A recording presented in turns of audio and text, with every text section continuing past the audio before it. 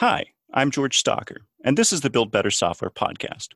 Today, I'm joined by Tess Rinearson, and we're here to talk about engineering and engineering leadership. Tess, welcome to the show. Hi, thanks for having me. Thank you for being here. Now, for people who don't know who you are or what you do, could you tell us a little bit about yourself? Yeah, absolutely. So I am the VP of Engineering at a small blockchain company based in Berlin, which is called Interchain GmbH. GmbH is like LLC or Inc., but in German. And I've been working in engineering management at blockchain companies for I've been in the blockchain space for the last 5 years or so. And for about the last 3 years of that, I've been in management positions. Before that, I was a software engineer at Medium. And before that, I was a computer science student. Okay. Now, let's start backwards. You're working in the blockchain space now. As someone who's never been in the blockchain space and doesn't really know what that's like, describe, developing new products in that space. Yeah, totally. It's a really fun space to work in because lots of things are new, and because most blockchain projects have a bit of a unique funding model where not necessarily all of the funding, but often a lot of the funding comes from token sales. And so a lot of the people who are sort of like invested in your product are also your users, are also like regular people in a lot of ways. And so there's a different kind of like product development and funding cycle from a lot of other like software or tech companies, I would say. And I think that gives you like a lot of latitude and also like a very community oriented way to do your work when you're building software. And you're in a nascent market. I mean, we don't know the full potential of blockchain, and we haven't at least seen it realized yet. So how do you, as a leader, work within that largely unexplored territory? Yeah, totally. That's a really good question. So when I got started in the blockchain space, it was 2015, and I joined a tiny blockchain company, which was called Chain, because this was early enough in the sort of like blockchain, life cycle that you could actually call your blockchain company something like that.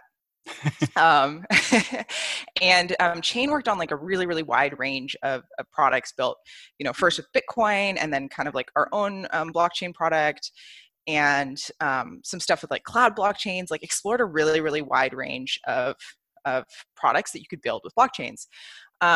And none of them really stuck. And the team ultimately got acquired by another blockchain company, which is a whole other story. But anyway, what I learned from that experience was that even though I am personally super, super excited about the technology behind blockchains, I don't really think I'm like the person who's going to build like a great product from it, at least not a great end user product.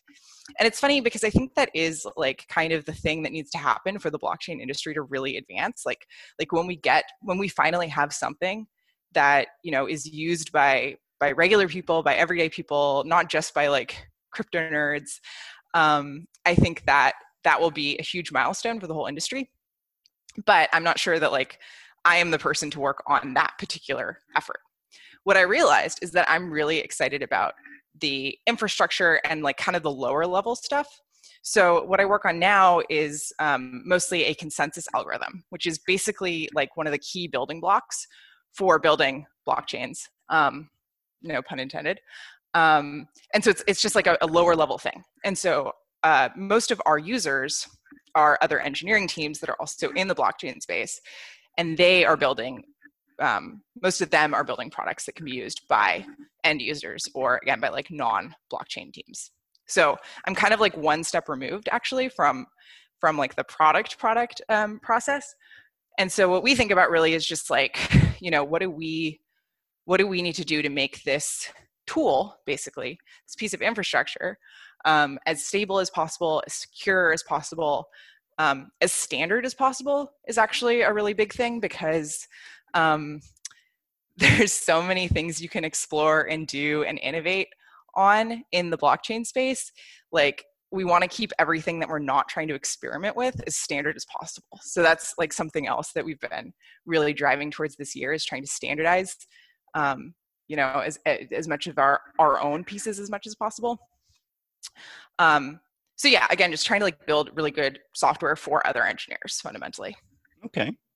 Everything I know about blockchain, I learned from the show Silicon Valley. And so I probably know next to nothing. What is a consensus algorithm and how does it work?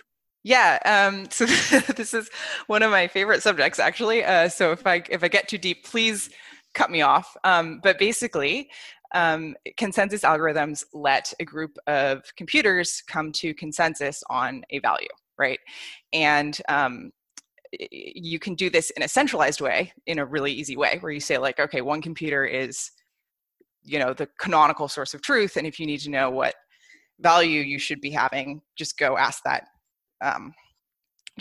computer.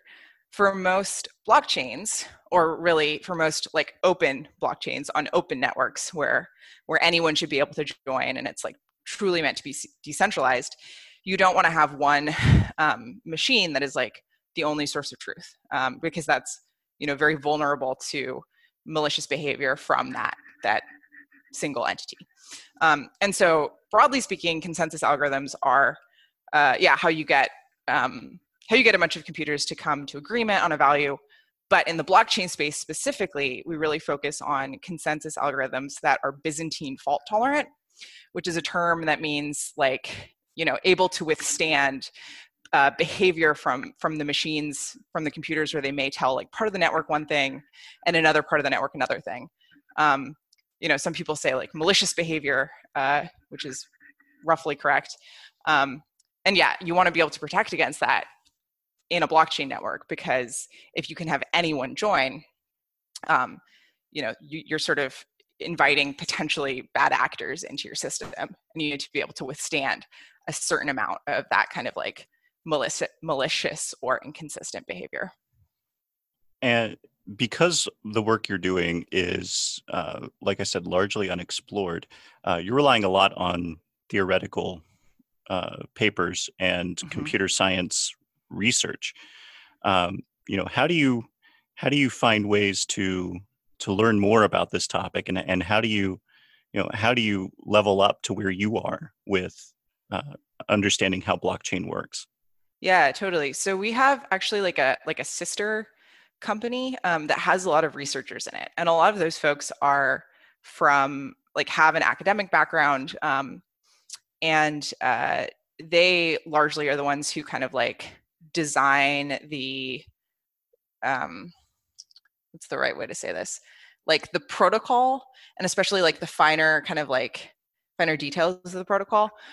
They do a lot of that design work, and they actually also are in the process of formally verifying it using TLA plus. So TLA plus lets you like kind of write out your specification, not using English, but using this language called TLA plus, and then like run it through like a proof checker.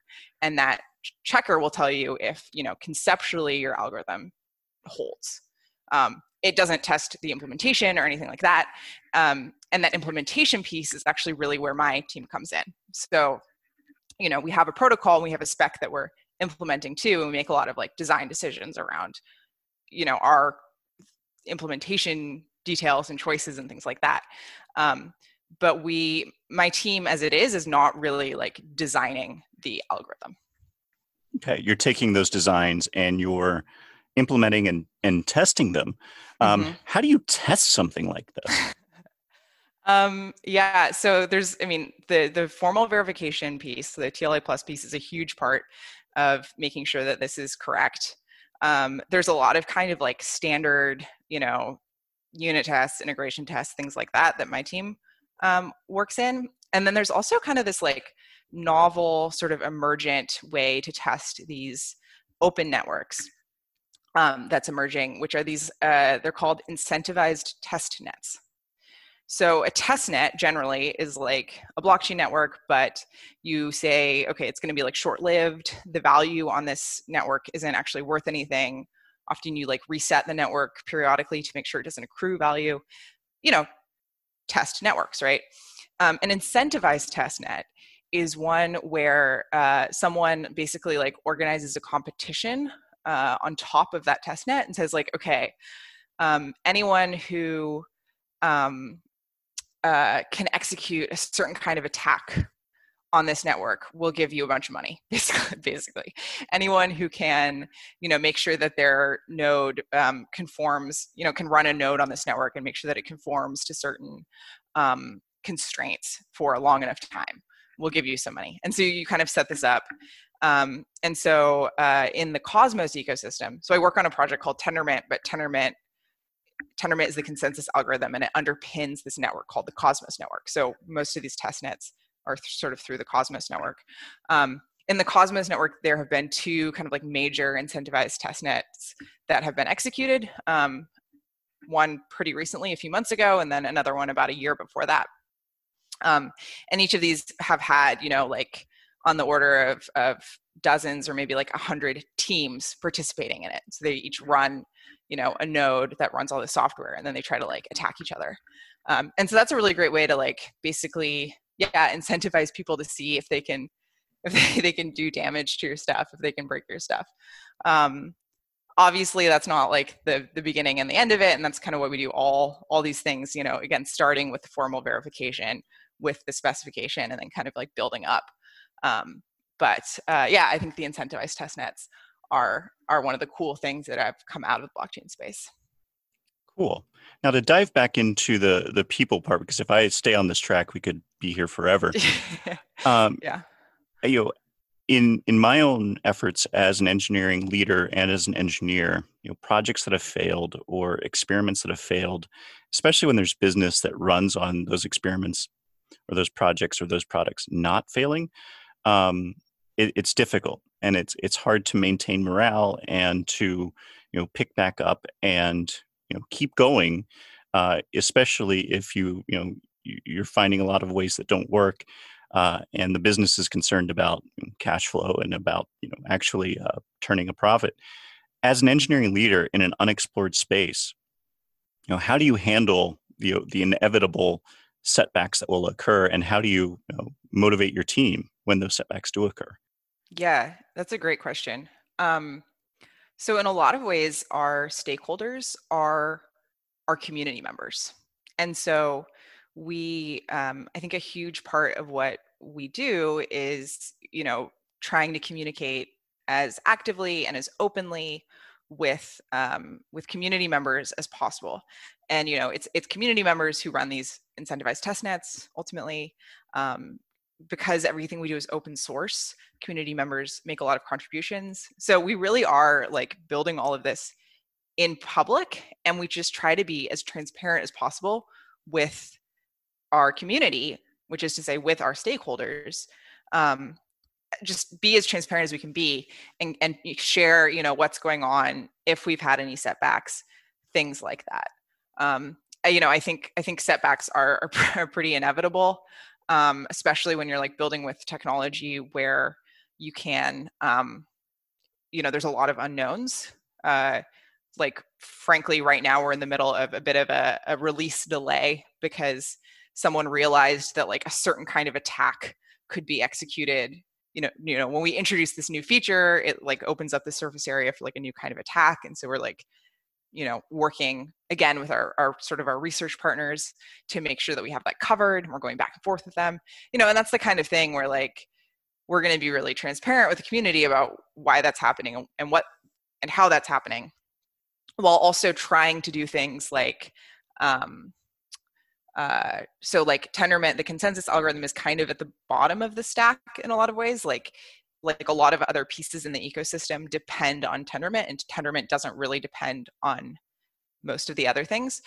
So we try to like, produce artifacts that our downstream dependent products can use to move forward, so we're not blocking them. So even though, for example, in this case, we don't have a release out, like we wanted to have a release out a couple of weeks ago, it's been delayed, but we managed to give them all what we call an integration target. So it's kind of like a release candidate, where the APIs are exactly the way they're going to be when we actually do the release. The features are all the same. It's just missing this like protection against this one attack. So we're saying like, don't use this integration target in production, right? But if you want to like upgrade your software to use our next version, this is a thing that you can like play with to get to that point. So we do a lot of things like that where we, just try to like unblock people in creative ways, while also, making sure we're covering our butts in terms of things like potential attacks and other like security issues. Right. Now, as an engineering leader, as a VP of engineering, how do you spend your time? What's a typical day for you like? It varies a lot. Um, uh, right now, because we're sort of at the end of this like release cycle, I've been spending a lot of time, um, honestly, talking to other leaders at different orgs and trying to figure out like what we really need to make sure is in our next release. And so it's a mix of like talking to, the other engineering leaders at other companies in the ecosystem, talking to people on my team. Um, it's honestly, it's a lot of talking and a lot of writing, I would say. And the writing actually, especially since we went, everyone is like remote now, right? And so since I spend all my time sitting at my kitchen table, and I'm not necessarily like trying to have a lot of Zoom meetings to get everyone on the same page, I've found myself just writing like a ton of Google Docs that can be like circulated and dissected, and like that's kind of the thing that I've found has been effective in this environment, in terms of like building alignment, especially again in an ecosystem where like we're one team building one thing basically, but we have lots of community members, we have lots of other engineering teams who are our users and our collaborators. Again, we have this like sister team that's like doing the research side. So there's just a lot of people who kind of need to all get on the same page. And we do Zoom meetings sometimes, but you can't do that every time you need to make any decision, right? So I spend a lot of time in Google Docs. Yeah, and that transition from the company you work for was all in person before the pandemic. It's funny. It wasn't exactly all in person, but we had a few remote people, and in fact, my like the Tendermint core team that works on this consensus algorithm was kind of split. So it was about half co-located in Berlin, and then a few folks in other places around Europe. But we still were having, a lot of our like planning and kind of like decision making meetings were all happening in person, right? Yeah. And obviously we can't do that anymore. What's that transition been like? Um, I think it's mostly been easier than expected. I think, to be totally honest, like I think, Europe has just not been hit as hard. And so I talk to a lot of friends in the States where they're managing a lot of emotional stress as well as like logistical stress because there's so much uncertainty. And at least in Germany, at least in Berlin, from what I've seen, the logistics are still challenging, but there isn't the same sense of like kind of like uncertainty about the future overall, if that makes sense. No, It's been managed a little bit more directly in Germany than in the US. that's true. And one of the issues that we have is that, as you know, there are 50 states, 50 different ways of doing things. You would hope for a coordinated national response at this point, but we don't have it. And right Mm-hmm. now, we're about to start back to school, and I have two kids that are school age, Mm. and my wife is a teacher, and so they're planning on going back in person. That's what their school decided to do. Yet all the other schools around us are staying remote or staying virtual for the first month at least. So there's a lot of uncertainty around that. And as you said, it's emotional Mm-hmm. uncertainty, and the mental load is makes it more difficult to concentrate on Mm-hmm. important day-to-day activities, because always in your mind there's this thought that, yeah, like we could be 3 weeks away from us having COVID, from my wife getting it, from my kids getting it, from me getting it. Like, Yeah. what do you do? And so that's only to paint a picture of what it's like over here right now, at least where I'm at, in the Washington D.C. area. Mm-hmm. That's what we're feeling, and that's a common sentiment that I've heard from our friends and our neighbors as well. Yeah, totally. I mean, I've heard from many friends in the US who have, who have kids, who have school age kids, and it's like a no-win situation, as far as I can tell. So one thing, that frankly is like, I guess, a sort of privilege in this unusual circumstance is that we don't actually have anyone at my company who has school age kids.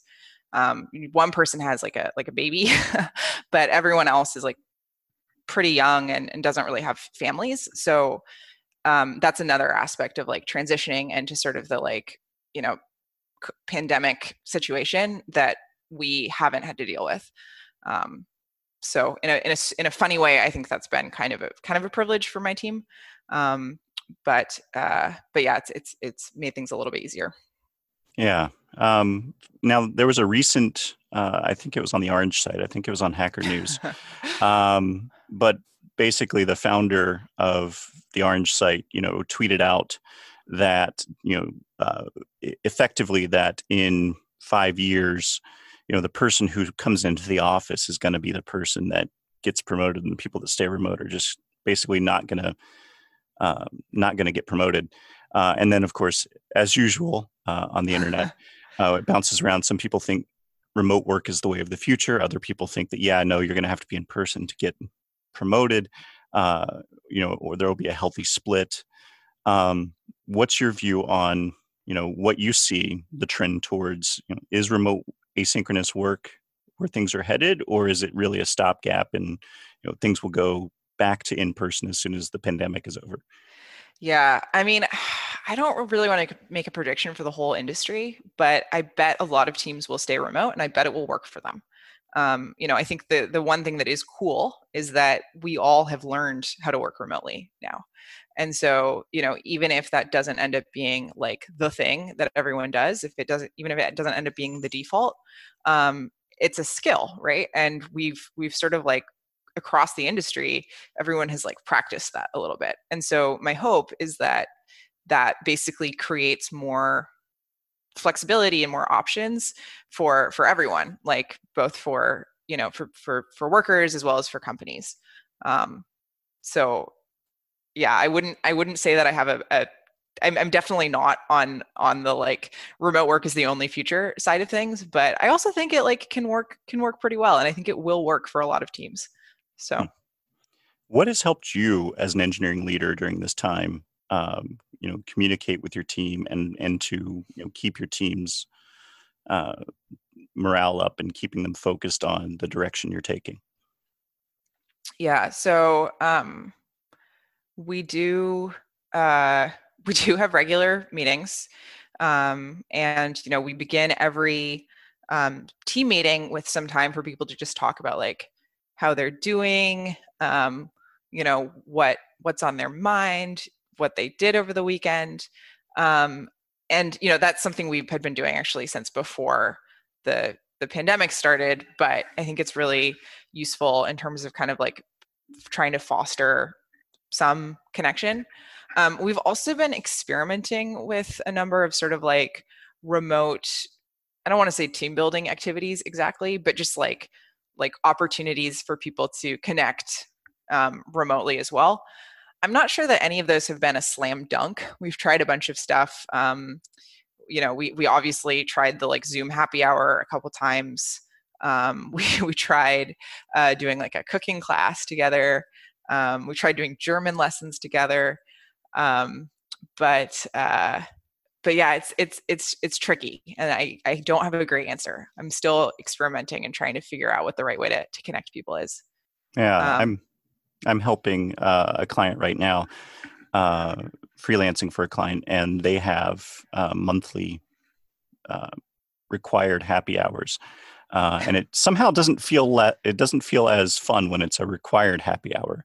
right. Um, but it is something at least, right? It's to a and before this they were very much in person all the time, and so this has Mm, been a real shock to the organization. Everybody's handled it really well, but it's still a shock to the organization because the organization's DNA was in person, and now Hmm. everybody is forcibly remote. Hmm. And so that changes the dynamic. And the first few months are really people adjusting to the new dynamic. While you're in a pandemic, which is difficult enough without the pandemic. Hmm. Yeah, and one thing also that we have been aware of that, I think our leadership team wasn't necessarily aware of at the beginning, but it became clearer over time, was that there is, again, like almost like privilege associated with being in Europe rather than being in the US right now. And so we have a few people who are in the US, like on the East Coast, and but most of the team is in Europe and most of the team is in Berlin. And, for a little while, people were like, oh, well, we can travel around Europe, which is technically true. I don't know if it's a great idea, but it's technically true. We can travel around Europe, or like we can meet up in person in Berlin. Um, and this just, when we started talking about it, it just seemed so unfair to the Americans. And yeah, some of the Americans were actually like, yeah, we're really unhappy and we're really stressed out, and it like really sucks to see people on the other side of the Atlantic like going to the beach or whatever. So Yeah, trying to have more sensitivity and awareness around that dynamic is something we've done too. And so like actually we started planning, getting everyone together. Like our operations person sort of started making some plans, and I was like, look, we can like talk with people about this, but we cannot commit to anything until the border is open with the US and people feel confident traveling. Like we can put these plans in place, but like no one is committing to anything until we know the border's open. So yeah, that's been a new dynamic as well. yeah. We in our area, everyone wears masks, which is nice because that's not Mm-hmm. true even if you go 45 minutes south of here. Wow. Yeah, it changes really quickly once you get outside of the bubble that is Washington D.C. Mm. But you know, as a family, we've stayed home since March, since mid March, and we went to one vacation, but it was to a remote, isolated place that we normally go to, and we know well, and we know that we can quarantine ourselves there. Um, but for the most part, there's a lot of anxiousness in the Americas about, we want to do things. It's summer. We want to travel. Mm-hmm. We want to be normal, and this won't let us be normal. And so there's a lot of built up uh, anger, resentment, a little bit of jealousy Mm-hmm. about other parts of the world where, hey, yeah, they did what they were supposed to, and now everything's fine. Well, not fine, but it's close to fine. Yeah. Whereas here, we're dealing with that. Plus, of course, um, the Black Lives Matter Mm-hmm. protests against police brutality, which Mm-hmm. are long overdue for us to do something about, for us to improve our justice system. And so you've got all that, and then you've got, of course, in the Americas, it's election season, um, Yeah. and that is with all of these things coming together. As a software developer, it's actually, I hate to say this, but it's really hard to concentrate on building software right now. Mm-hmm. So I'm glad you all have it a better, but I understand that with the regional differences, it's very tough as a leader. Um, to Yeah, totally. I mean, I can even see, so like I'm obviously I'm American, and I actually only just moved to Berlin last year. But my team is a really interesting mix of like, Americans living abroad and then a bunch of Europeans. And it has even been interesting to see the difference in kind of like I don't want to say just stress level, but kind of like general posture towards the world between the Europeans and the Americans. So it's not just like where you are in the world, but it's also like, like I'm worried about my friends and my family in the States. I'm very worried about the election. Like in my one-on-ones with every American on my team, I'm like, are you registered to vote? Do you know how you're getting your ballot remotely? Like, like yeah. tell me what you're doing. Like, let's make sure that you're ready for this. Yeah, I think even to be physically removed from the situation, we're feeling it too in a way. Now you, as you said, you're an American. You moved to Berlin. Hmm.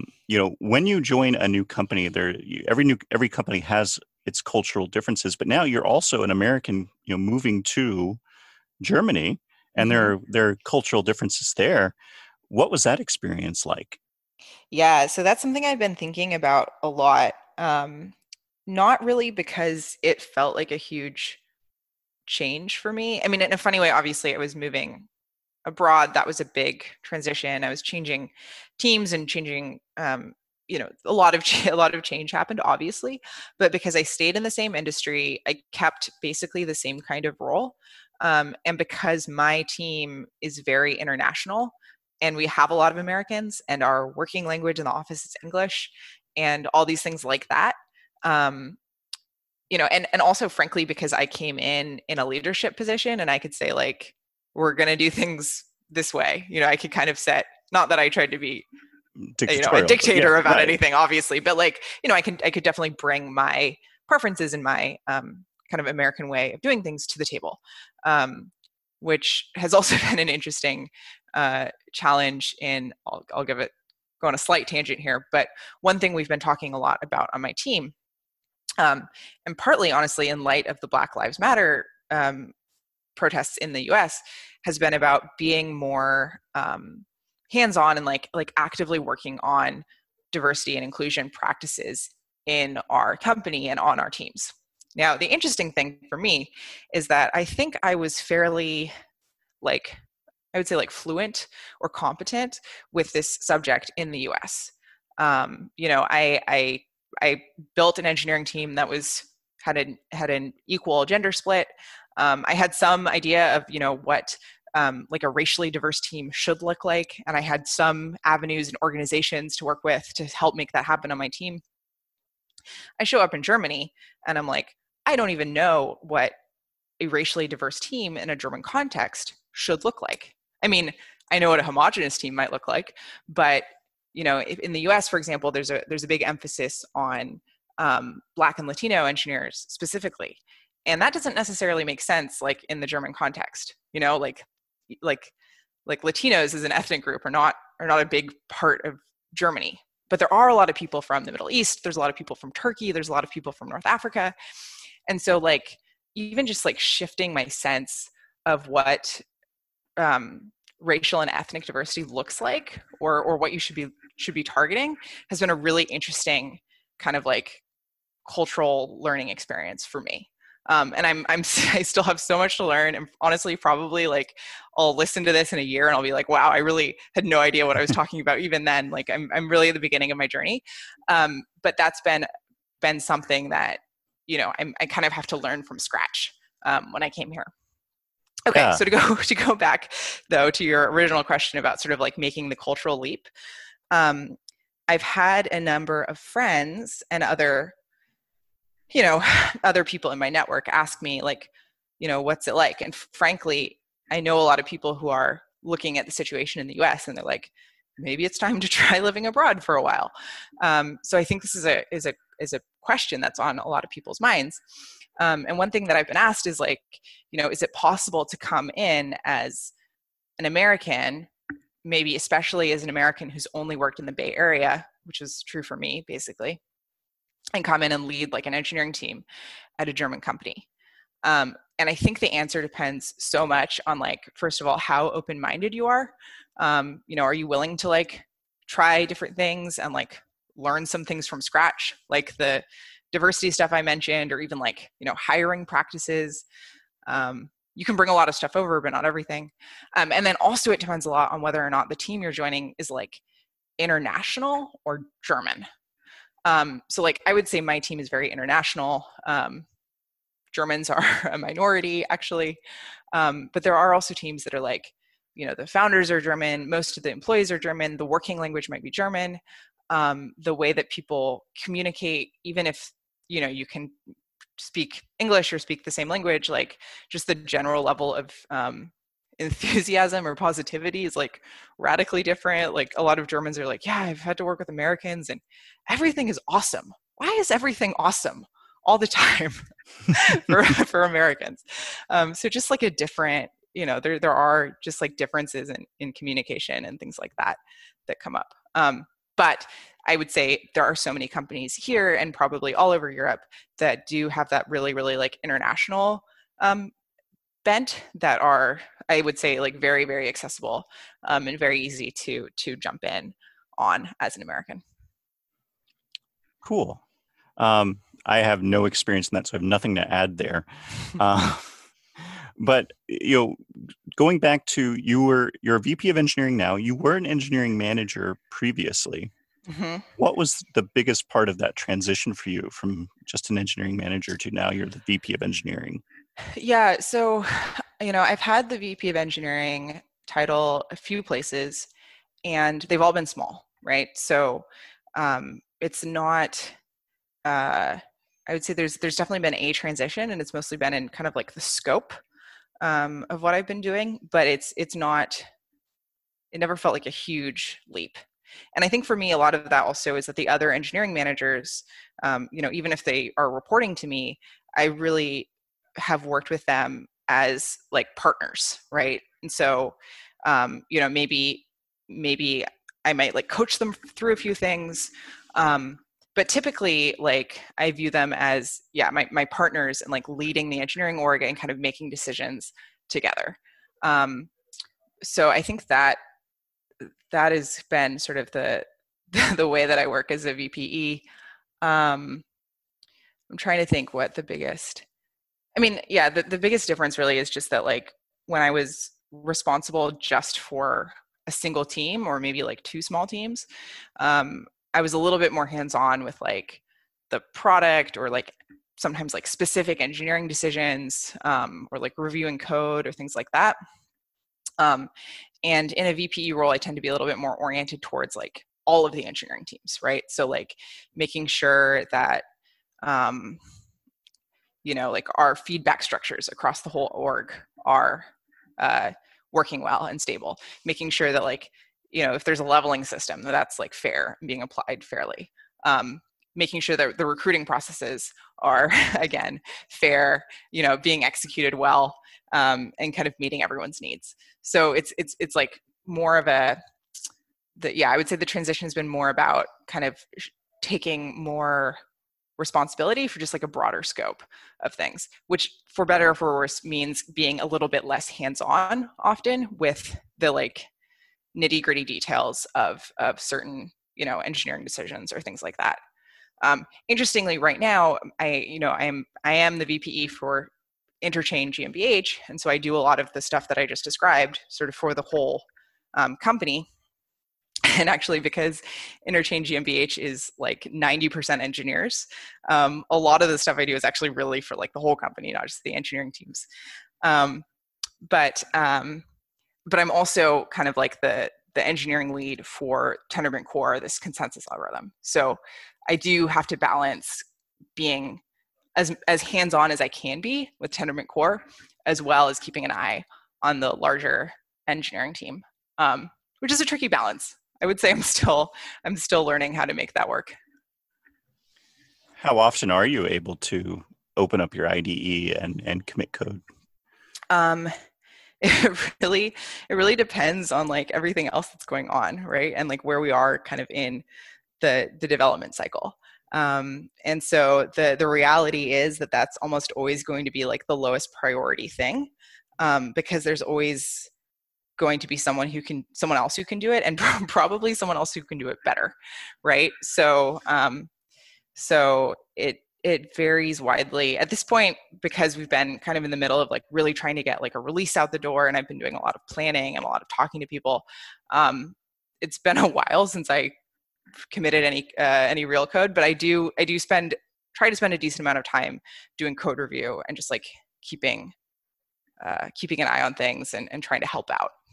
Yeah, I had a peer mentor back when I was a solutions architect. I had a peer mentor who said to me, optimize and do the things that only you can do, and delegate Mm-hmm. everything else. And which meant, of course, that no, I didn't push production code. Like I was needed in the strategy meetings. I was needed in the design meetings. Right. I didn't get a chance to do the things that actually produce software, but the things I do were necessary to produce software. Mm-hmm. As an engineering leader, what's your version of that? Yeah, I would say very much the same. And I think actually like so one thing that I think hasn't been mentioned on this podcast is that Interchain GmbH is actually like a really young company. So it's actually only founded in February. And it's a funny situation. This is the kind of thing that you can do in the blockchain space. I mentioned earlier, like there's often an unusual funding model. So one thing that can happen and happens somewhat frequently in the blockchain space is that like product or engineering teams can like detach from one company and then like go to another one, or start their own. And so that's actually what happened in this case, where we had been working for the Tendermint core team had been working for a different company that had started the Tendermint core project and fostered it for a long time. And then they kind of wanted to like move in a different direction and do some different stuff with their product and their work. And we were like, you know what? It's like, would be better to just have a place where we can really focus just on this core technology. And so we floated over. And the funny thing is that because of that, we've been in the process of like rebuilding a lot of our processes and things like that. And so kind of since that transition happened, a lot of my work has been around, yeah, again, like rebuilding a hiring process, um, rebuilding feedback systems, things like that. And so my hope and what I anticipate is that as that stuff sort of starts to settle, I'll have a little bit more bandwidth to like get back into Tendermint, Tendermint engineering and that project. But yeah, a lot of what I've been focused on lately has been like hiring and like yeah, we just went through our first like feedback cycle as a team, which I think was fun. A lot of people were like, I've never gotten formal feedback before. This is really cool. This like validates a lot of things that I thought were probably true about myself, but I wasn't sure. So yeah, I think once a lot of that stuff kind of settles, my hope is that I'll get back into touching the code a little bit more. Hmm. Now, your feedback process, is it a 360 feedback? What does it look like? Yeah, it's a 360 feedback process. And it's the same process I ran at Chain and at Interstellar, actually. I just like brought it over wholesale. And I had copped that from someone else, someone at former VP at Nihilus had walked me through it. It was really like, he like gave it to me, and I've sort of been adapting it and tweaking it ever since. So it's kind of this process that I think is like floated around startups for a little while, but it's a 360 process. People sort of like nominate people who they think are their peers to write them peer reviews, and then managers compile the feedback. And they also like write reviews of their managers. And so managers get feedback from their direct reports, but that feedback from the direct reports is like compiled by, another person who can kind of act as like a filter or like help anonymize anything that might be sensitive. And the interesting thing about this feedback process, the thing that I think is really important, is that we've really directly, explicitly decoupled this feedback from any kind of like compensation or leveling. Like we were like, okay, the goal of this process is for you to literally just get feedback from your teammates on how you can grow and how you can be better. And we want to incentivize people to be as honest as possible. And we know that you all like each other, respect each other, want to help each other out. So if I say, hey, go write a review of your teammate. Oh, and by the way, if it's too negative, like they're not going to get a promotion. Like no one's going to give the constructive feedback in that environment. So we really like narrowed the scope of sort of like what we're trying to achieve with this feedback process. And we were like, look, this is just like to get, personal feedback for your own professional development. And we're not going to use this as a management team to decide like if you're getting promoted or like what level you are or anything like that. That's wonderful. Like now that you say it, it seems like, yeah, everybody should be doing that. But they don't. How do you determine leveling? How do you determine compensation increases? Yeah. That is one of the things that has been a little bit, honestly, like a little bit tricky with the new company, because we were like, kind of had a blank slate. We do get our funding from a Swiss foundation. I'm laughing just because I know it sounds like complicated and like I keep introducing pieces to this picture. But again, blockchain companies, all kinds of funny stuff happens. Um, all of our funding comes from a Swiss foundation, which is called the Interchain Foundation. And they have a model that they recommend for compensation. They have people and teams all over the world. And so they sort of, it's a combination of like people's level, their role, the cost of living piece, which I know is like a really hot subject right now with so many people being remote and moving around. But they do have like a cost of living multiplier in their kind of like calculator. And so they recommend that we use that. And we more or less follow that. That doesn't answer the leveling question.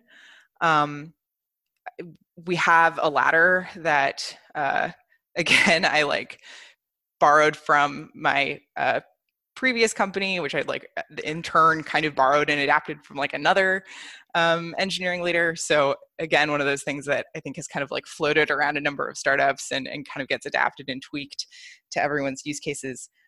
So we've used that as like a rough guide to get a sense of where people are or should be. And the one thing that I would say is interesting about that is there's a pretty heavy emphasis on how you, like, if you're just a really great engineer, like a really great programmer, you can only get so far. You really have to be a great like team player and help level the people up around you and ultimately help level the whole company up if you want to like proceed all the way through that leveling system. So that's kind of the one thing that I would say is kind of interesting there. But yeah, so we have like a rough leveling system combined with this like standardized kind of calculator, I suppose, from our funding organization.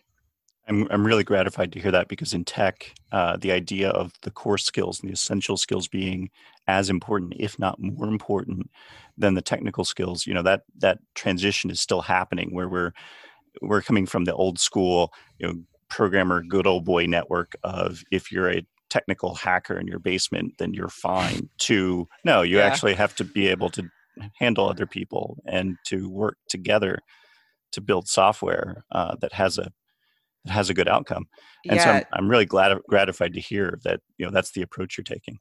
I mean, I think it's especially important for blockchain companies and open source projects. And we obviously are both, because again, we have so many other teams that we're working with, potential contributors. Like if you're on, like everyone on my team has to be good at collaborating and like giving code reviews to or helping out, external contributors who maybe they've never spoken to before, they don't know anything about. Maybe there's even like a language barrier. And so, in order to be a successful engineer on my team, you really have to have really great collaboration skills and honestly, like a lot of empathy for the people you might be working with. Again, even if you like never see them or speak to them outside of GitHub.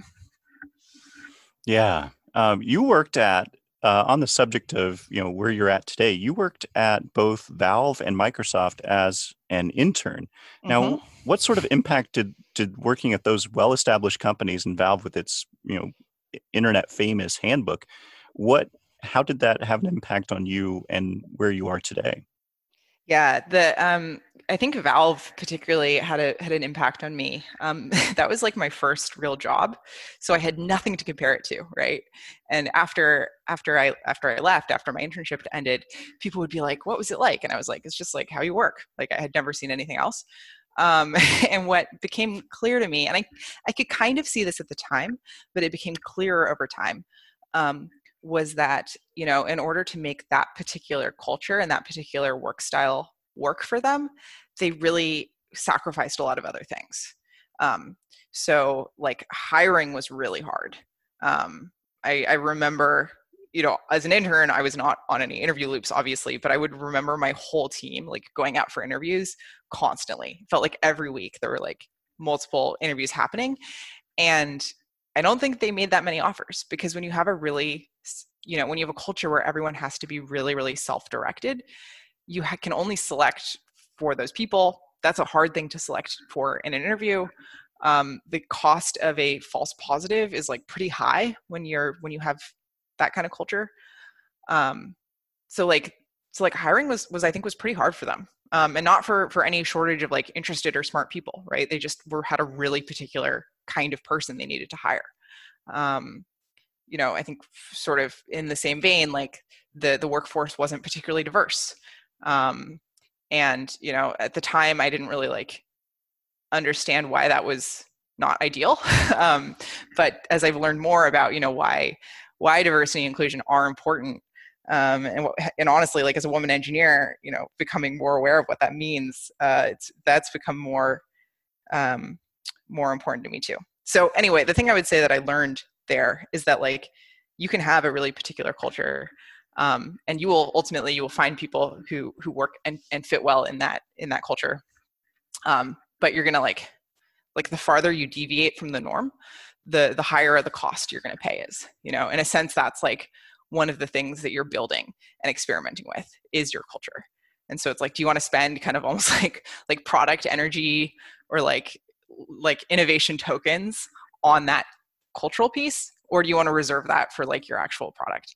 And I'd say it's a mix. I work in a situation now where we spend a lot of innovation tokens on like an unusual org structure, right? Again, the thing with the Swiss Foundation, all of these other like sister teams that we work with, it's like an unusual thing. And we spend a lot of time figuring out how to make that work.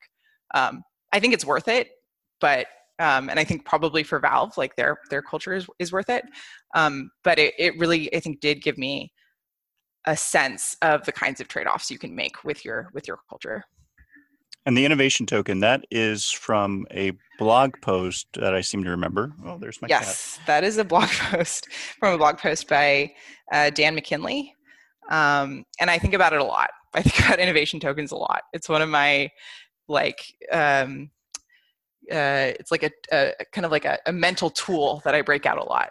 And sometimes if we're thinking about like adopting a new technology or like adapting a feature or like writing our own serialization format or whatever, it's like, is this what we want to spend an innovation token on? And just doing that little check has been like really, really, really helpful for me, and really helpful for my team, I think.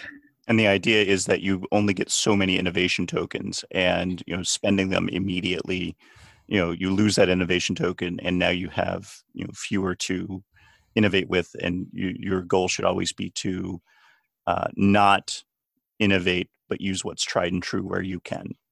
If I remember that correctly. Or just like be really deliberate about it, right? Like basically, I would say the thesis is you want to recognize that doing anything that is innovative or unusual or different is going to cost you more mental cycles, more energy as a team to figure out how to make that work and how to like blaze the trail there. And yeah, just be thoughtful about what you choose to do that with. Now, Tess, in our closing moments, if people want to learn more about you and about what you do, where can they go? Yeah, so my Twitter is _TessR. Someone else got TessR first, so I have the underscore in front. And our company website is interchain.berlin. And the most interesting link of all, I think, is our GitHub repo, which is at Tendermint/Tendermint. So that's where I think the most interesting stuff is in there. Awesome. Tess, thank you for joining me today. Thank you so much. This was super fun, and I had a great time. I enjoyed it. All right, folks, that's it for this time on the Build Better Software podcast. I'll hope you join me next time. Bye.